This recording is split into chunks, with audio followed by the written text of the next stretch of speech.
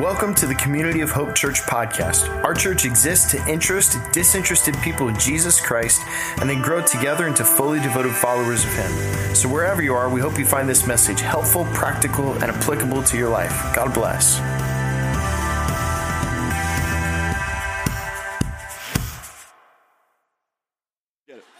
All right, take your notes out, your app, your journal. We are going to close down a series today. We've called the series Love Means, and we're going to talk about an important subject today. This is a big one, and this is one of those things that I try to focus on absolutely once a year to teach as a pastor, to train our other pastors on their campuses to teach on this once a year. It's an important subject. And I want to say this because there's a little bit of an added value to this. Here's what I'd encourage you to do. Grab your Community of Hope app. Grab your something to write with. You're going to want to take some notes in this. This is a big topic. And so I'm actually going to even stick a little bit more closely to my notes this morning because I don't want to mess it up. This is how important this is. We're in a series right now. We're calling the series Love Means. And we're talking about, really, frankly, what love actually means. So like when we say we love someone, or when we say that we would like to become a person characterized by a spirit of grace, by a spirit of peace, by a spirit of love, what does that actually mean? What does that actually look like? And for those of us who are followers of Jesus, there's a little bit of a higher challenge on that because Jesus actually told his followers that we are to love one another. We are to love one another. By this, all people will know that you are my disciples if you what? Love one another. And so that for us is a super important topic. And here's what I think about. There are all kinds of ideas. There are all kinds of opinions. Some of them great. Some of them really not great about what it means to be a loving human being and all of that. And this is what we're talking about in our culture. I thought it was interesting. I was kind of studying and praying through that this week. And I remembered a passage of scripture that John the Beloved said in the epistle he wrote. Remember, we think he wrote the Gospel of John, Matthew, Mark, Luke, and John. And then he wrote some epistles later on, 1st, 2nd, and 3rd John. John was often referred to as the apostle of love because he talked about love so often. And even in his day, you can see that he was trying to get his arms around this and to share with other people what this is about. And in 1 John 3:18, I want you to notice what he says here. He says, "Children, let us not love with words or speech, but let us love with actions and in truth." He could have written that yesterday, right? Because we live in a culture that has a lot of words and a lot of speech. And I don't know if you've ever been in a conversation and somebody said, "Love you, man." And you ever tempted to go, "No, you don't. But thanks for the sentiment." Right? And so this is an important idea that we're talking about. Now, just to bring everybody up, get everybody on the same page, because I'm going to take us in a wildly different direction today, and we're going to do some deeper work today. But I was thinking about this, I think if you were with us last week, I shared with you that whenever a relationship forms, this could be government and government, this could be individual and individual, this could be a best friend, this could be a significant other, this could be whatever. Whenever a relationship begins to form, those who study this thing kind of tell us that when that happens, the technical term for that is an alliance. And an alliance begins to form. And an alliance is sort of a coming together, if you will. If you're taking notes, it's a coming together of two individual parties, and they believe that the coming together will have mutual benefit for both. That's an alliance. Now, the trouble that we looked at last week is every alliance has with it what we would call aspirations and expectations. Just to bring everybody up to this, we've kind of warmed up to this idea last week. An aspiration, these are the things we hold on our side. They're basically the hopes and dreams that we have about a relationship, right? And to us, they always feel great because they're our hopes and dreams, right? And then, but the other person in the alliance has their aspirations.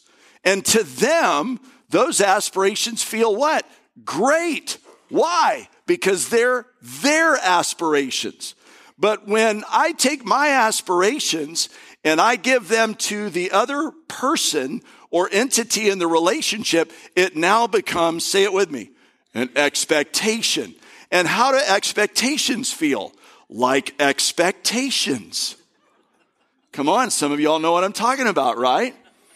I share this now. It took a literal decade for me to be able to get to the place where I could share this without shame and embarrassment. When Beth and I got married, she's from Texas, I'm from Florida. We met in Kentucky, and we met in Kentucky at Asbury Seminary. Something cool happening up at Asbury right now. Yeah, some of us are traveling there today to be a part of that. Let's stand for closing prayer. Okay. Anyhow, so we were going to get married. I remember when I asked Beth's dad if I could marry her, her parents said, yes, thank God. But here's what they said. You'll marry her here in Texas. And I went, okay, that's fine.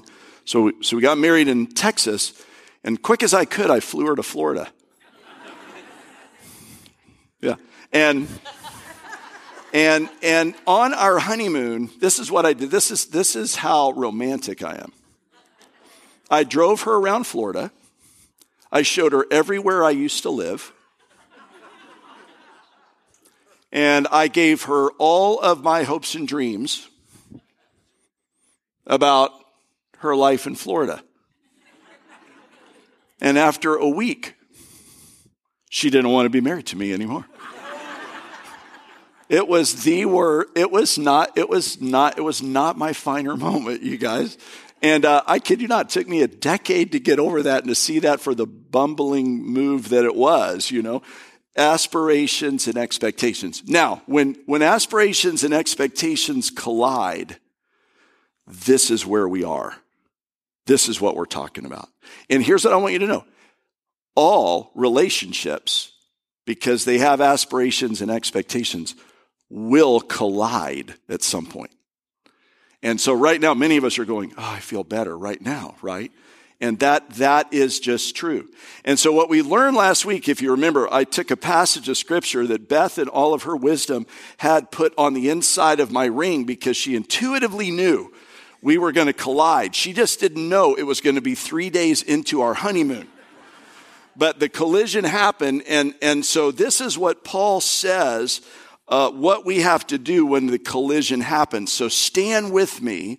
Let's look at God's word, and let's look at what Paul says. And we're going to shoot off into a different direction and dig a little deeper. So Paul says this. He's talking about being made alive in Christ, and he gets through with all that. He says, therefore, and then he says this, therefore, as God's chosen people, holy and dearly loved, learn to clothe yourselves with compassion, kindness, humility, gentleness, and patience. And the Greek language here, I want to make sure everybody understands, is literally this.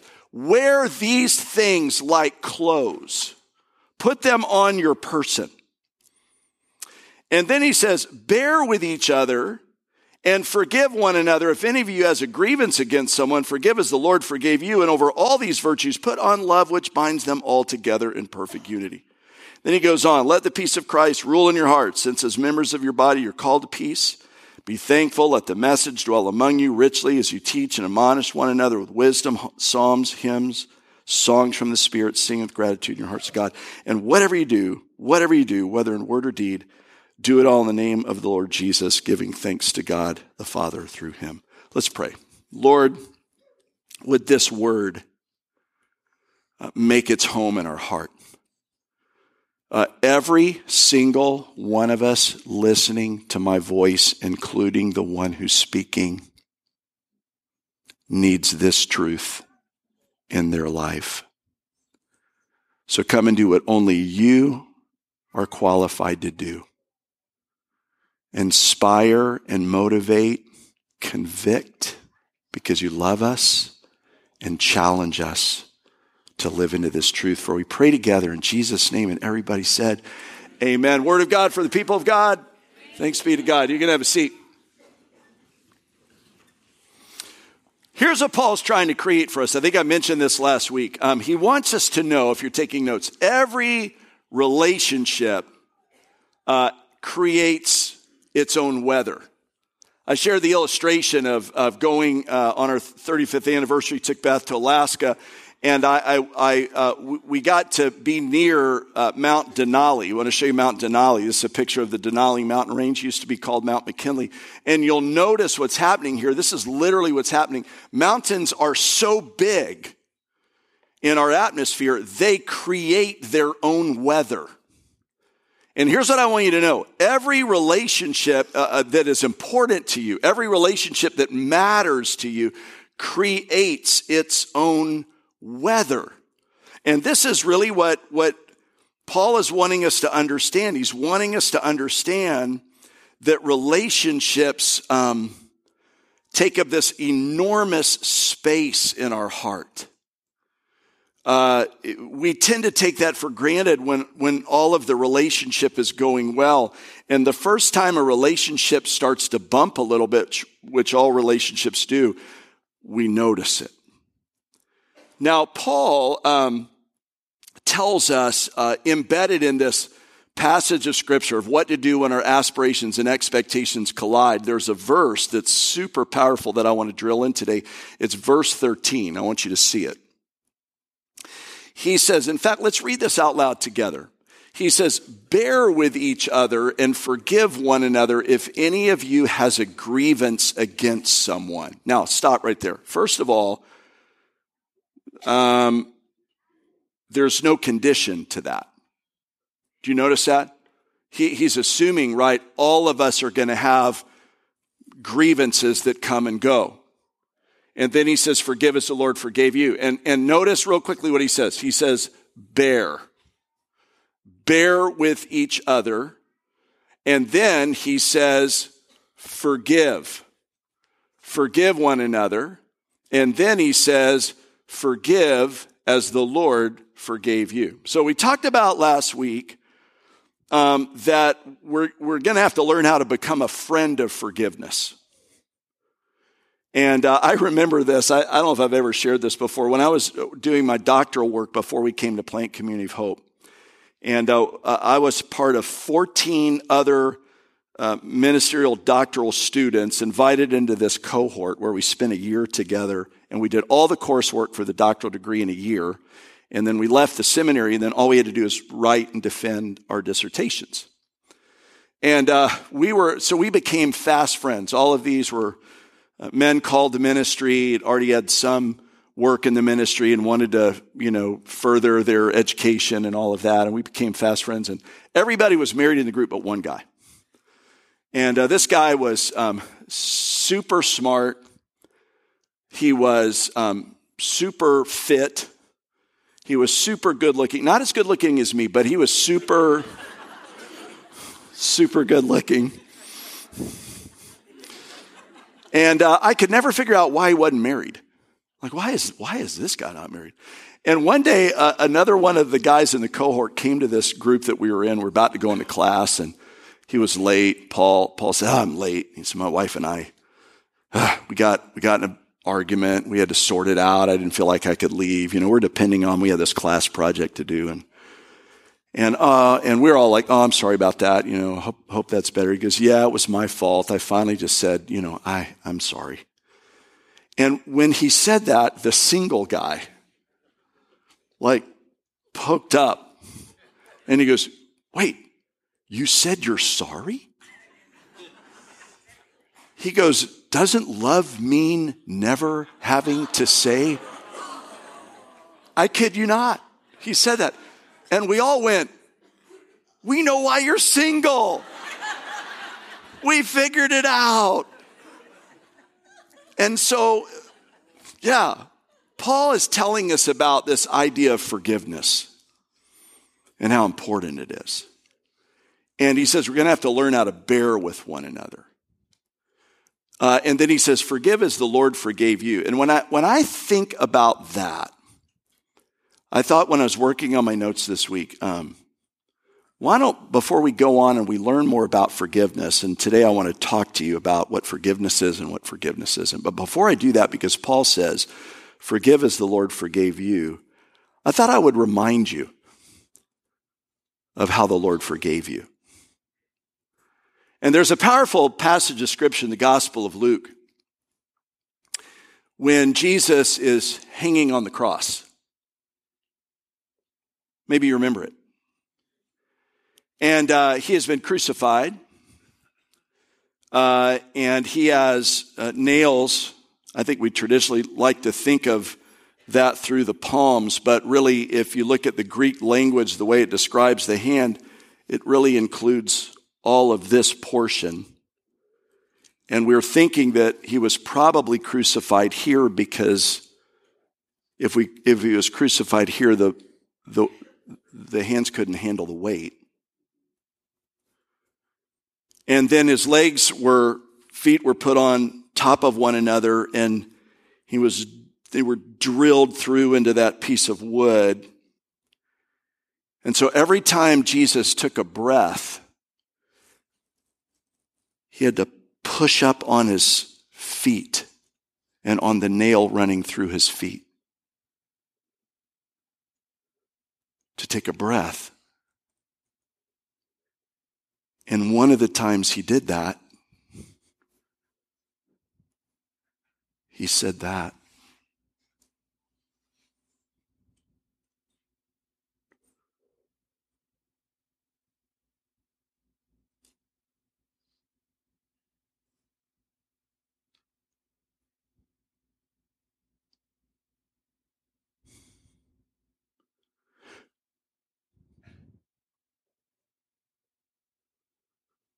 When Paul says, forgive as the Lord forgave you,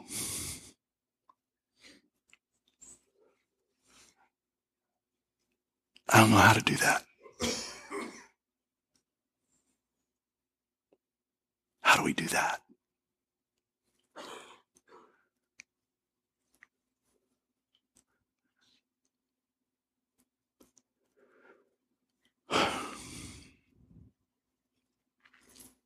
Paul was reflecting on it once, and he just reminded the church in Rome. Romans 5:8, he said it this way. He said, God demonstrates his own love for us. Yeah. While we were still sinners, Christ died. So much of forgiveness in our world today, we'd agree, right? It's sort of a quid pro quo deal. I'll give a little. You give a little. I just want to remind everybody in the room, that's not what your Jesus did. He gave it all. Even while you were still among the crowd, right? I was reading this past week who spit in his face. What God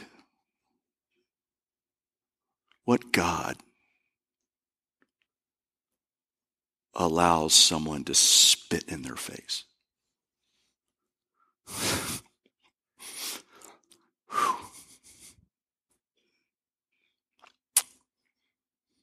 So I just want to say, the bar is really high. It's really high. And this is a big thing. Forgive as the Lord forgave you. Love one another. By this will all people know that you're my disciples, if you have love for one another. Now I want to get very practical, but it's hard. And I just want to say, because every time I preach around this topic, I'm mindful of what's probably in the room or online. I'm not unaware. Some of us are here and we have a circumstance, a memory, an experience, a thing, that's deep and dark. And we're not making light of that. For some of us, what I'm going to say and coach and teach in the next few moments, it's generally important for all of us. But for some of us, there's a layer underneath this that the only way we can really learn to walk in forgiveness involves really a trusted trail guide, almost like a team of Sherpas to help us scale the mountain we have in our soul. Sometimes that's a therapist, sometimes that's a pastor, sometimes that's somebody schooled in healing prayer. So I want to say that almost as a disclaimer. But having said that, I want to remind us of some things that are super important. Let's discuss real quickly, first of all, what forgiveness is not. Okay? Here's what forgiveness is not. Maybe you want to take some notes down. Forgiveness is not, number one, forgiveness is not forgetting. That's not forgiveness. The only thing required in forgetting is a misfiring neuron. Okay? So when you're forgetting, that's not necessarily forgiveness. And I would want to say as a pastor, this is what I've learned after many years. Sometimes we block things out of our lives and forget them because they're so painful. That should not be mistaken as forgiveness. That's not forgiveness. So forgiveness is not forgetting. Next, I'm going to motor through some of these, but they're all important. Forgiveness, secondly, is not excusing. Sometimes you'll say that, oh, forget about it. Normally, when we excuse something, here's what I like to think of. We excuse things that are probably more in the category I was thinking of. These are the extenuating circumstances of our lives. These are the normal clunk against life upon life. It happens sometimes. You pull up to a four-way stop, you're counting, you miscount, you go first. Oops, you get out there, they beep at you, kind of a thing. Then you're offended that they beep. This is kind of the world we live in, right? But I don't know that forgiveness is required there. That's just excusing. Excusing is at a lower level. I want to share this too. Forgiveness is not reuniting. This is a big one. Some people mistakenly believe that forgiveness is only complete when people reunite, when they go back to the way things were before the offense. But this should not be misunderstood as forgiveness, and quite honestly, some of this is dangerous to even think about doing. Additionally, sometimes our victimizer is dead or unknown to us, and so if that were a part of forgiveness, we would not be able to achieve it. Make sense? So forgiveness is not forgetting, it's not excusing, it's not reuniting, it's not accepting. Sometimes accepting can feel like forgiveness, but it's not the same thing. One writer in my study says it this way: we accept a person for the good they do or demonstrate, but we forgive the person for the bad they do or demonstrate. It's not the same thing. Forgiveness is also not smothering conflict. How many of you would self-identify this morning and just say, I tend to be a little conflict avoidant? Anybody? Let me see my friends in the room.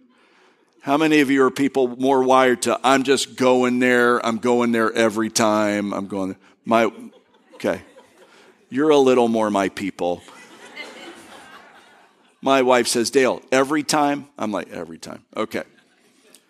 Sometimes, a lot of the time, conflict is, listen to this, conflict is a stage that forgiveness must pass through to be achieved. And if you don't pass through it, you'll never get to it. A lot of people live by the motto of no conflict, but rather than This being healthy, it's simply untrue and leads to bitterness. I love this definition. One definition of bitterness is like drinking rat poison and waiting on the rat to die. Come on. Forgiveness is also not tolerance. I've learned even in my own life, the truth is you can forgive someone of almost anything, but you cannot tolerate everything. And you're not tolerating what they do when you forgive a person. Is that helpful? Just in the interest of time, I want to go on. Let's talk about what forgiveness is. Forgiveness is, watch this, it's a process shaped by 4 movements, which are outlined in Scripture.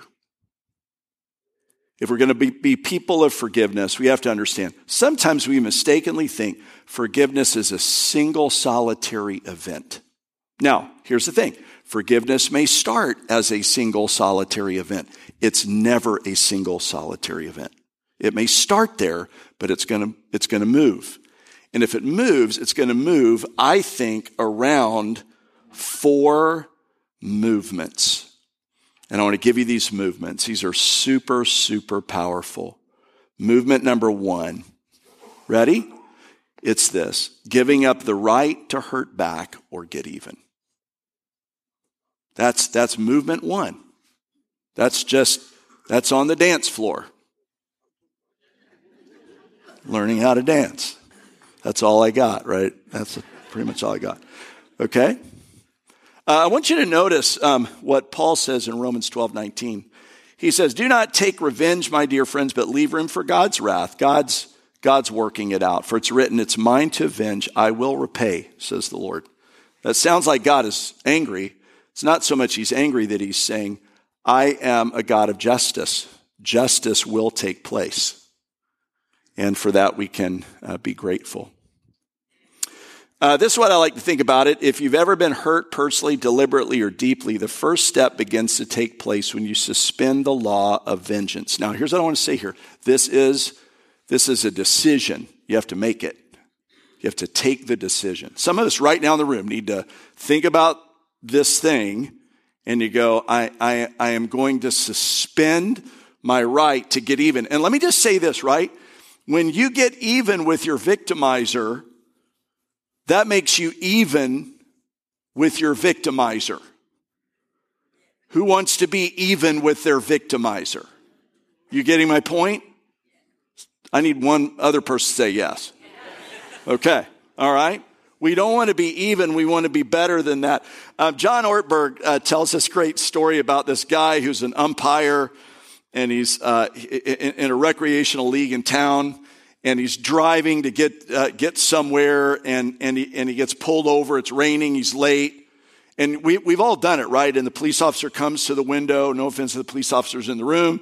And we try to put on our best, whatever, to get out of it. Everybody done that? Anybody ever done that? You're just putting on your best game, kind of a thing. And this guy is trying to do everything he can do to try to get out of it. And he starts explaining what he's going to do. And the officer just cuts him off and he says, "Tell it to the judge." Writes the ticket. So a year goes by.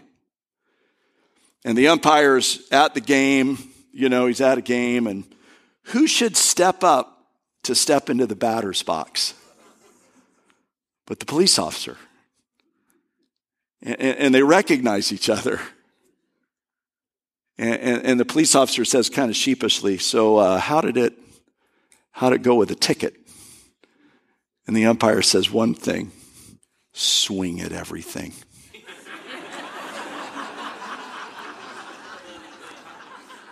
That's not step 1. Okay? So this is step 1, movement 1. Want to go to another movement? Here's another movement. Movement 2 is allowing God to reshape a new way to see another person. Paul says in Romans 12:2, "Do not conform to the pattern of this world, be transformed by the renewing of your mind." We talk a lot about this at Community of Hope, that that literally God can reshape the synapses in our mind. One of the great fields of medical science right now, frankly, is neurobiology, which is how the brain repairs itself. Some of us are here this morning and we're coming out of addiction. And addictive behavior shapes our brain, whether we're talking about drugs or a substance or porn or whatever that is. And when we come out of that and we get free from that, our brain can reshape. And so this is literally, I think, what Paul is saying here. We begin to develop a new way to see another person. I've shared bits and pieces of this story. My dad grew up in a home in New England that had some dysfunction to it. We all kind of grow up in various stages of this, but my dad joined the Navy at 18 to get out of the house because it was just not healthy. Came down to Green Cove Naval Station outside of Jacksonville. My mom was a civilian secretary on the naval base. They met, fell in love, and he came in to get a drink out of a water fountain one day, and her desk was near the water fountain, and suddenly he was thirsty every day. It's a beautiful, beautiful story. And toward the end of my grandmother's life, I always had this woman I didn't really know. I had this other grandmother. And then finally one day my dad, while we were in New England, he introduced us to this other person, and I learned this was actually my dad's mom. She had a lot of struggles in her life. She was an alcoholic. She had burned through every relationship in her family. And she got near the end of her life in a desperate state, and she had no one. Sometimes addiction will do that to you. And she reached out to my father. It's one of the things I love about my dad. My dad was a peacemaker. And so he took her in. And he took her in and he said, you're going to live with us. You're not going to drink. My dad was a strong man. My dad said, my house, my rules. And these are the rules. And so this woman moved in with us. We didn't really know. And he said one of the rules are we go to church every weekend. And so he took her to the East Campus. And she eventually gave her life to Jesus. But near the end of her life, my dad started calling all his siblings and said, hey, she's not going to be here long. And if you want to make amends, she's ready to do that. No one did it but my dad. And I've thought about that when I've been in situations both to receive forgiveness in need of it and to extend it, of how important this topic is, right? And my dad just began to see his mother in a different way. She was a person. She had circumstances that came to bear in her life. She had aspirations and expectations colliding. Movement 3. Big one here. Learning how to wish your offender well. Those who study this stuff tell us that we'll spend most of our time here. This is not ignoring the past. Watch this, y'all. It's beginning to see past it. I was reading once where C.S. Lewis said he ran into a man in town near Oxford where he studied and taught. And he said he recognized when he met him that he finally had forgiven this person. It had been 30 years. It took him 30 years. That's movement 3.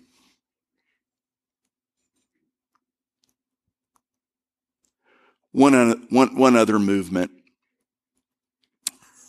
which is this: gaining freedom from the tyranny of their hurt. This is less a movement, everyone, than it is a landing space after the other three movements that you put in place. And can I just say a word of grace to everybody in the room? These movements, they're like a dance, right? So you go forward, you go backward, you're over here, you're a little back. I was meeting with somebody not too long ago who said, in working forgiveness with a situation in their life, said, I thought I was doing so well, and one day I realized the onion had one more layer on it. Sometimes we do that, right? This is what happens. But it's so important when you work these other three movements, you get to the fourth movement, which is gaining freedom from the tyranny of their hurt. It is here, those who write about this say that you are disconnected. You become disconnected from past hurt, and this is the goal.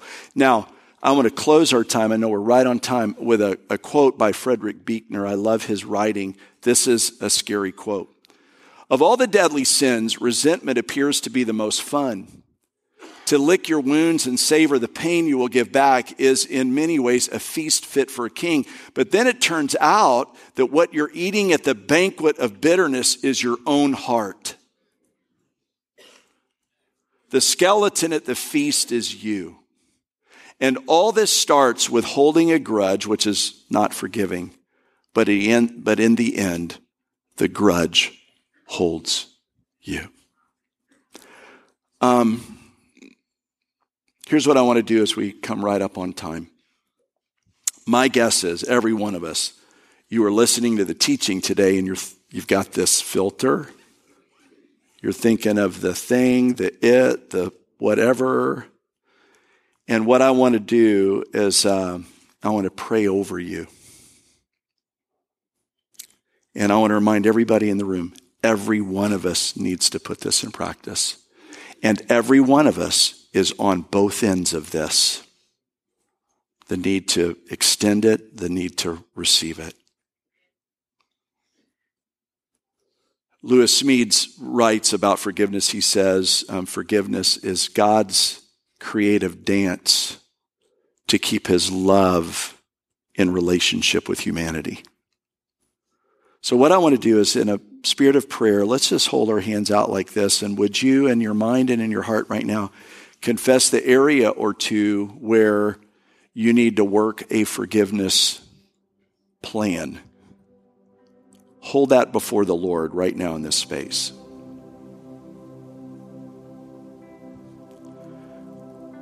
Whew, Lord, I feel like right now this is holy ground. And a lot of us are, we're digging up some bones here. And I pray, Jesus, for every person. Some of the most painful scenarios of our lives are the ones that are present in our mind and heart in this space right now. So God of mercy, God of grace, God of comfort, manifest your presence in these situations and circumstances with faces and names. And Lord Jesus, would you give us the capacity only through your special power to begin to want a plan of forgiveness. I pray where some of us are locked up, where you've been locked out. I pray where some of us have made a vow and we've said never again. Whatever that is, Lord Jesus, that is holding us back, that we might be able to get on the other side and be free from the hurts we carry. Would you, like a skilled surgeon, Jesus, come right now and begin to dislodge and to remove what is infectious to our souls. We ask that you begin the work here. And we ask that you begin the work now. Even as we close by saying, Our Father, which art in heaven, hallowed be thy name. Thy kingdom come.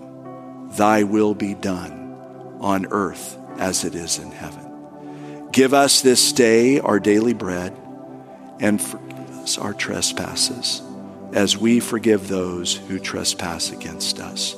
And lead us not into temptation, but deliver us from evil. For thine is the kingdom and the power and the glory forever and ever. Amen. Praise God. Let it be so. Go in his peace. Go in his hope. We'll see you next weekend.